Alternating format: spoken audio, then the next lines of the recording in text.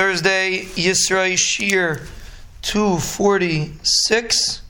We're holding Perek Chav Beis, Pasuk Chav Aleph. So we discussed that Avyasar ran away, and he came to David. Avyasar was Achimelech's son. Vayaged Avyasar LeDavid, Ki harag Shaul es Kohen Hashem.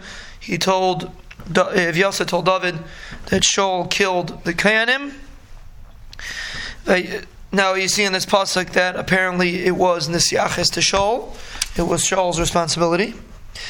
I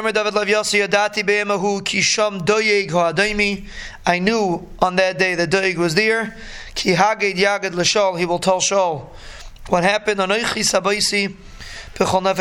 I caused it. What happened to your father's house? David HaMelech accepted responsibility for what happened by Naiv, and that was a very positive, a very familiar trait that we will find by David HaMelech throughout his life, accepting responsibility for even things that can easily be explained that it's not his responsibility. The midah of David HaMelech was the midah of Yehuda, which is the midah of Ahidah, which is the midah why David HaMelech was Zeicha to Malchus.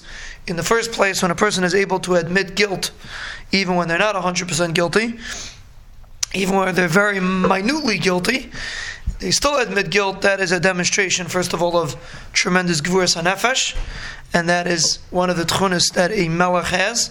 A melech is someone that's not embarrassed of anybody. He just presses forward.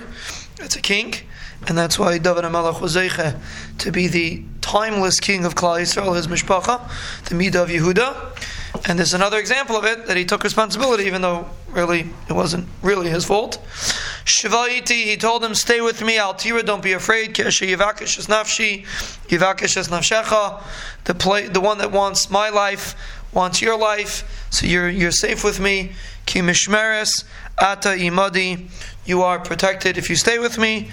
And David and Avyasar joined with David, and he followed David throughout his life until later we'll see a story happened that he lost the Kuhuna Gedela, but Avyasar ultimately is going to become the Kohen Gadol, and his lineage was he was the son of Achimelech from Naiv.